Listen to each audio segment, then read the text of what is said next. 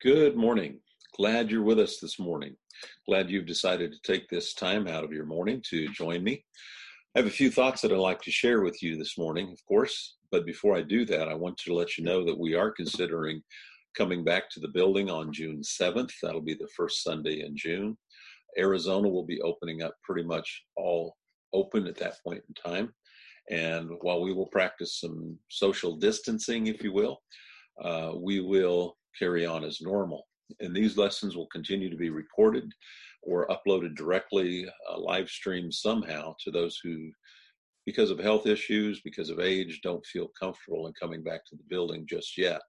So we're looking out for everyone, but we're glad that you're here today. I do have some things I'd like to share with you. It was sometime late December, early January when we first started hearing of the virus outbreak. At first, it seemed to be localized in China, not much concern to be had over here. They were still recommending travel, and then we had the virus come here, and it was starting to prove fatal. And we had the travel ban from the Far East, from China specifically, and those people who had been to China. Then the number of infections continued to grow, and cities started practicing and states started practicing social distancing and some sanitation rules. And then we've gone into almost a full national lockdown of every state in the union to prevent the spread of the virus. Left a lot of people troubled, a lot of people hurting because job losses have been tremendous during this time of quarantine or social distancing and social restrictions. So I've been thinking about this, as you all have been thinking about it. But I want to share with you some things from the Gospel of John. So turn with me, if you would please, to the Gospel of John. Specifically, we'll be in chapters 14 through 16. Now, I'm not going to cover all of those three chapters. This is one long discourse that I want us to think about today. There are some important things. I think it starts in chapter 14 and begins with something, a statement there that we'll see. And I'll read that to you. Do not let your heart be troubled. Believe in God. Believe also in me. And then in chapter 16, in verse 33, it ends that same idea of being troubled. Jesus has explained to them some things and taught them. They now say they believe in around verse 32 that he is from God. And he says in verse 33, these things I have spoken to you so that in me you may have peace. In the world you have tribulation, but take courage, I have overcome the world. So it's almost like two bookends to keep the books together. So I just want to keep that in mind as we proceed through this. Do not let your hearts be troubled. Believe in God, believe also in me. They were troubled. Why?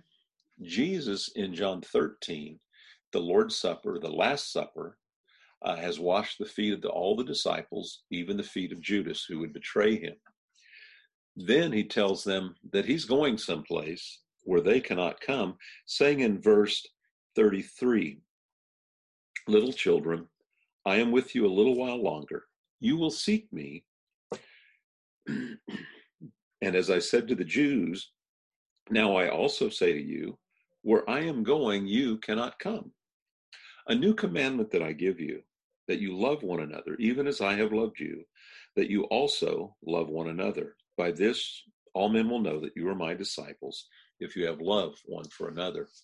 So during these times of separation, he's preparing them. You continue to show love. Show the love for one another as I have shown you. Of course, we know from the Greek text that this is agape love. It is the highest form of love that the Greek language could understand and write about. It is, I love you no matter what, and my love will be with you always.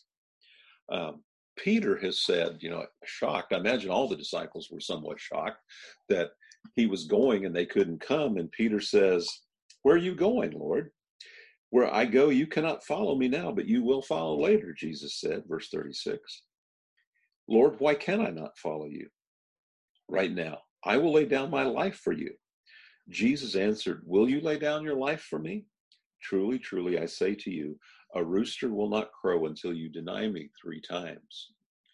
I don't know what Peter was thinking at this time. He just was probably overwhelmed with confusion, but he wasn't thinking about what Jesus was really saying. All that he heard was that Jesus was going somewhere.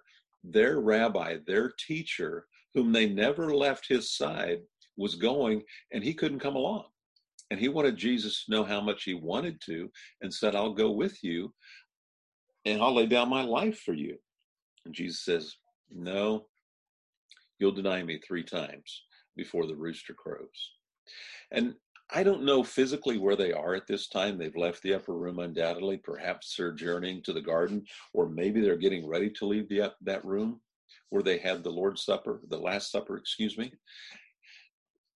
They are listening to him.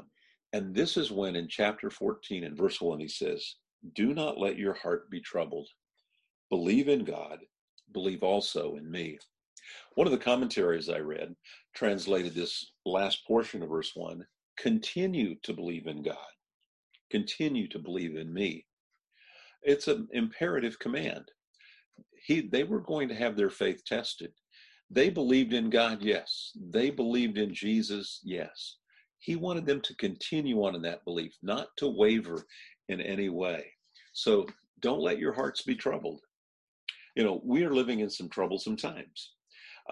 Politically, there's a lot of conflict that's gone on. There's conflict over this lockdown that we've been under for the last 5 months, if you will. There are a lot of tempers that are flaring in Congress and in the Senate. There are a lot of things that are going on, and we're living in some unprecedented troubled times. We have a high rate of unemployment, albeit it's probably, hopefully temporary, and will soon start to go the other way as business opens up. But we're living in some troubled times. The fear of getting the virus and looking at the numbers as they go up, even though maybe they're flattening a little bit and getting fewer infections and fewer deaths. And so the rates of infection, the rates of death are decreasing. Still some troubling times that we are living in. And some people thrive on living in the chaos. Most people don't. Most people are very uneasy, and they're boiling, if you will, internally. They're high levels of anxiety. And Jesus knows that this is what his disciples are facing as he's going to leave them. He says, do not let your hearts be troubled. Continue to believe in God. Continue to believe in me. And since he's told them he's going someplace, he says, I'm in my Father's house are many dwelling places. If it were not so, I would have told you. For I go to prepare a place for you. If I go and prepare a place for you, I will come again and receive you to myself, that where I am there, you may also be. And you know the way I am going. We said, look, I'm going someplace and you can't come. But what I'm doing is I'm going to prepare a place for you. In my Father's house, there are many mansions. There are many dwelling places, not just a 1 or 2 room place for somebody to live, but a massive dwelling place where there'll be splendid apartments, if you will, penthouses and wonderful apartments with many, many rooms, enough for a person to have adequate space and have no worries about the roof over their head. And he says, you know where I'm going. Now, part of that was that Jesus in John chapter 1, John writes, in the beginning was the Word was with God, and the Word was God. The Word became flesh and dwelt among us. Chapter 1, verse 14. And then in verse 18 was that the Word that had become flesh has revealed God to us. That's essentially what John is saying there in that chapter 1. And so what he's telling them is, you know, just as the tabernacle existed and God's presence was there, and they knew it by the cloud by day and the pillar of fire by night, that God was with them. And what says the Word became flesh and dwelt among us, that's the Greek word equivalent to the Old Testament Hebrew word of tabernacle. He tabernacled among them. So that's what the writers that John would be hearing would hear, that John would be writing to would hear. It says, I'm going to prepare a place for you. And since I'm going to prepare a place, I'm going to come back for you and take you there myself. Thomas is a little bit confused, and he says, Lord, we do not know where you are going. How do we know the way? I'm not exactly certain what was going on in Thomas's mind. I know he was also in this state of confusion, perhaps somewhat troubled by the things that Jesus was saying. He just says, I don't know the way. We don't know the way. How do we know the way? And Jesus boldly says to him, I am the way, the truth, and the life. No one comes to the Father but through me. Life, way, truth, these are nouns. They're not adjectives. I am the way, a definite article, the truth, the life. I'm the way. Continue to focus on me. Look to me. I am the truth. Not part of the truth. I am the truth. I'm revealing these things to you so that you will know. And as we get more familiar with the scriptures, we know and come to understand more and more of what Jesus is saying, what God wants us to know and to understand. And we find in him life, the life. There's life in no one else. Now, I'll make that statement. Jesus is the only way of salvation. There's no other name given among men by which one may be saved, Acts chapter 4. He is the one. And why do I base that? Well, I base that because the tomb is empty. We know that the tomb is empty because of the resurrection. In 1 Corinthians chapter 15, 1 Corinthians chapter 15, verses 1 through 4, Paul says, I make known to you, brethren, the gospel which I preached to you, which you also received, in which you also stand, by which you are also saved, if you hold fast the word which I preached to you, unless you believed in vain. For I delivered to you as of first importance what I also received, that Christ died for our sins according to the scriptures, that he was buried, and that he was raised on the third day according to the scriptures, and that he appeared to Cephas, and then to the 12. And after that, he appeared to more than 500 brethren at one time, most of whom remain until now, but some have fallen asleep. Then he appeared to James, then to all the apostles, and last of all, as to one untimely born, he appeared to me also. Now, what have we said there? What have we learned? Well, we've learned that the tomb is empty, because Paul boldly states it, and that they knew about it. He said, Jesus came, he died, he was buried, and he was raised. And not only was he raised, he was seen by 500 at one time. You see, the New Testament is reliable history. And that's one of the things I like about it. It's confirmed by history, where the Bible and history and archaeology all meet. They meet on the same page. They meet on the same place. So consider this. When the writer of Hebrews says, now faith is the assurance of things hoped for, the evidence of things unseen. We cannot see God right now. We see him in Jesus through the pages of the Bible, from the New Testament, from the Gospels. That's where we see Jesus. That's where we meet him. And so he wants us to have that confidence that when he tells his disciples, and he tells you and me, I'm going away, but I'm coming back for you. In my Father's house, there are many dwelling places. There are many mansions, many places for you to live. I am the way, the truth, and the life. No one comes to the Father except through me. And so what we can do is look back to that and realize what he said earlier in verse 1 of chapter 14. What did he say earlier? Do not let your hearts be troubled. Continue to believe in God. Continue to believe in me. There are things that challenge us, that cause us to have some doubts, but we don't have to, because the Bible that we have is reliable to us. Now, why do I say it's reliable? Well, this is perhaps another topic that could be developed better in a longer format, but it's reliable because it gives us factual names, places, and events. Consider the Gospel of Luke, if you will. Right off the bat, in Luke chapter 1, now all of the Gospels were written to bring us to believe. And John tells us that in his Gospel as well. But in Luke chapter 1, Luke is telling his friend Theophilus that many had undertaken to compile an account of the things accomplished among us, just as they were handed down to us by those from the beginning who were, now listen, eyewitnesses and servants of the word.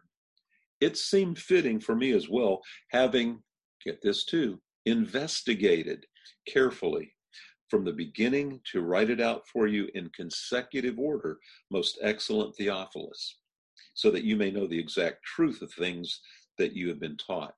Theophilus had been taught some things. Luke was his friend, and he said they were handed down to us by eyewitnesses. These eyewitnesses were servants of the word. And it seemed fitting for me as well, having spent time with them and knowing them, to investigate it. And what does an investigation take place? It means you're going to dig into all of the minutiae, all of the big picture. You're going to look at it very carefully and closely.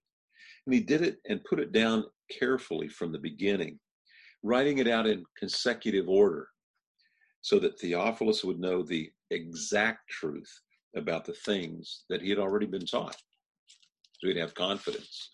Now, the reason I have confidence in it is because of the mention of historical places, cities, countries, historical names, and events. So case in point, in Luke chapter 2, Luke writes, now in those days a decree went out from Caesar Augustus that a census be taken of all the inhabited earth. This was the first census taken while Quirinius was governor of Syria. Everyone was on his way to register for the census, each to his own city. Joseph also went up from Galilee to the city of Nazareth, to Judea, to the city of David, which is called Bethlehem, because he was of the house and family of David. You see, there are a lot of names there. There are a lot of there's an event taking place, things that were written down historically that could have been verified by others who were living there at the time. If Quirinius was not governor, it would have fallen because no history would have recorded Quirinius, and they do. If there was no census taken, we wouldn't know about it from other historical documents. David, the city of Bethlehem, all these things point out that the Bible is reliable, and so we can have confidence in it. So now let's turn back to John and the purpose of his writing. This is in John chapter 20, verses 30 and 31. Therefore, many other signs Jesus also performed in the presence of the disciples, which are not written in this book. But these have been written so that you may believe that Jesus is the Christ, the Son of God, and that believing you may have life in his name. Many other miracles done in the presence of his disciples, therefore also done in the presence of many other people. But these specific ones, John records 7 major miracles in his gospel. Some of the other gospel writers include many more, but John includes 7 specific miracles designed to teach the deity of Jesus, the divinity of Jesus, and his superiority over certain aspects of life, his control as God. Now, at the end of John's gospel, he writes in chapter 21 and verse 25, and there are also many other things which Jesus did, which if they were written in detail, I suppose that even the world itself would not contain the books that would be written. He did a lot. That's all he's saying. Known world at that time, all the books and however they were written, said it couldn't contain them. Jesus did so much in his 3.5 years of public ministry, in his 33 years of life. The things that Jesus did when he began his public ministry were so numerous. John is saying there wouldn't be enough books to contain them. So let's turn back to John chapter 14 and chapter 16, because that's where we want to be as well.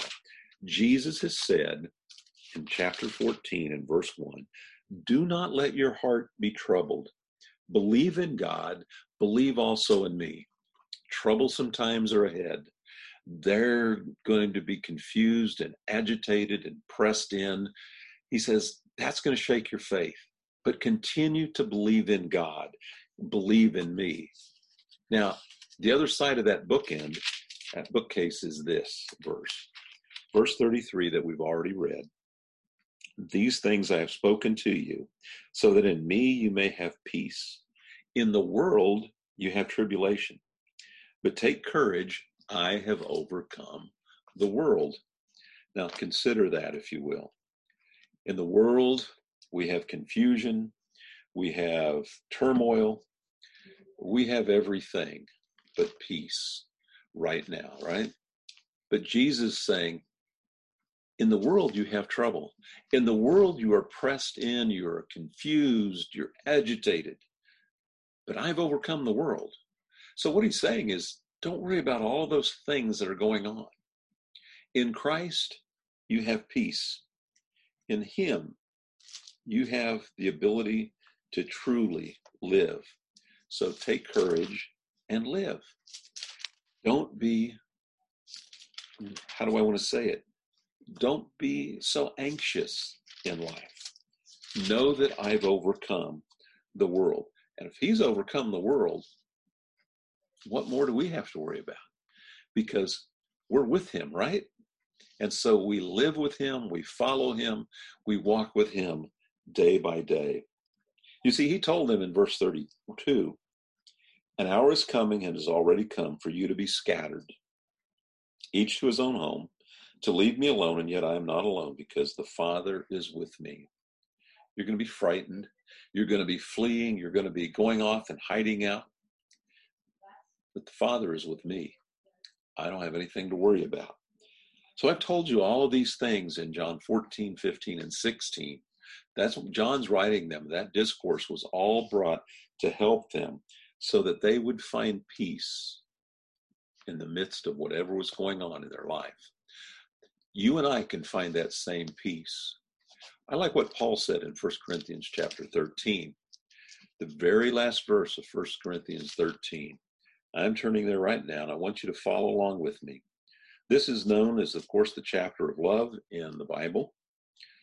Paul talks extensively about it. We know what Jesus said about love, a new commandment that I give to you, that you love one another.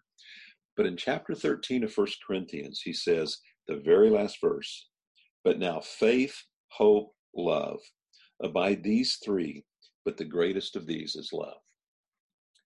It's the love of God that caused him to send his son to die for us while we were his enemies.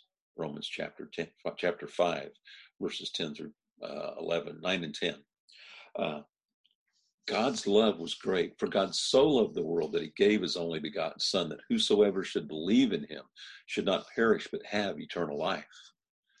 Yes, love. But there's faith and there's hope. You see, faith is the assurance of things hoped for, the conviction of things unseen. And Jesus was telling them, do not let your hearts be troubled. Believe in me. Believe in God. Believe in me. Continue to believe in God. Continue to believe in me. What does that mean? Continue to trust God. Continue to trust me. Faith. That's where it starts. It starts in the love of God, sending his son on to die on a cross for us, to reveal to the world what God was truly all about. And then that would bring us to a faith-based relationship with God and with Christ. And that gives us hope. Biblical hope is always an earnest expectation of receiving. You see, there are a couple of types of hope that we have. Really, maybe only one type of hope that we have in this life, and that is kind of a pie in the sky. We hope we'll get this promotion. We hope this will happen to us. We may or may not have a good expectation for it. But in life in Christ, we have every reason to have that confident expectation, that earnest expectation, that assurance that I'm going to have that it will be mine.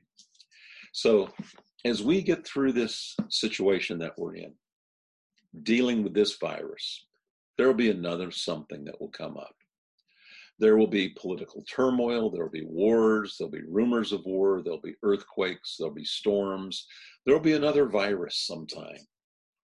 Maybe it'll take over 100 years before it happens again, but it's going to be something that's going to happen, and it will unsettle people. It will unsettle you and me. But Jesus has said, do not let your hearts be troubled. Believe in God. Believe in me. In the world, you have tribulation. In me, I've come to bring you peace.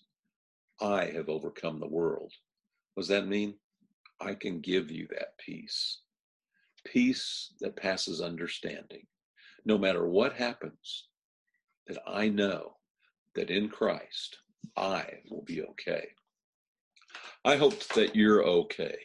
I really do. And if you're struggling with something, I would like you to send me an email. It will be private between you and me. Give me a phone call. You can reach out and call the church building, and our secretary, Lanata, will put you in contact with me. There may even be a contact number on the phone that on the website that will ring directly to my cell phone. But just know that in the midst of these troublesome times, we can have peace. We don't have to be troubled. Jesus went to prepare a place for us, and he's coming back for us. So he has overcome the world to bring us peace. So I hope you have peace today. I hope that you will have peace tomorrow. I just pray that you will be blessed. So once again, thank you for joining me this day. Be blessed as you walk with God.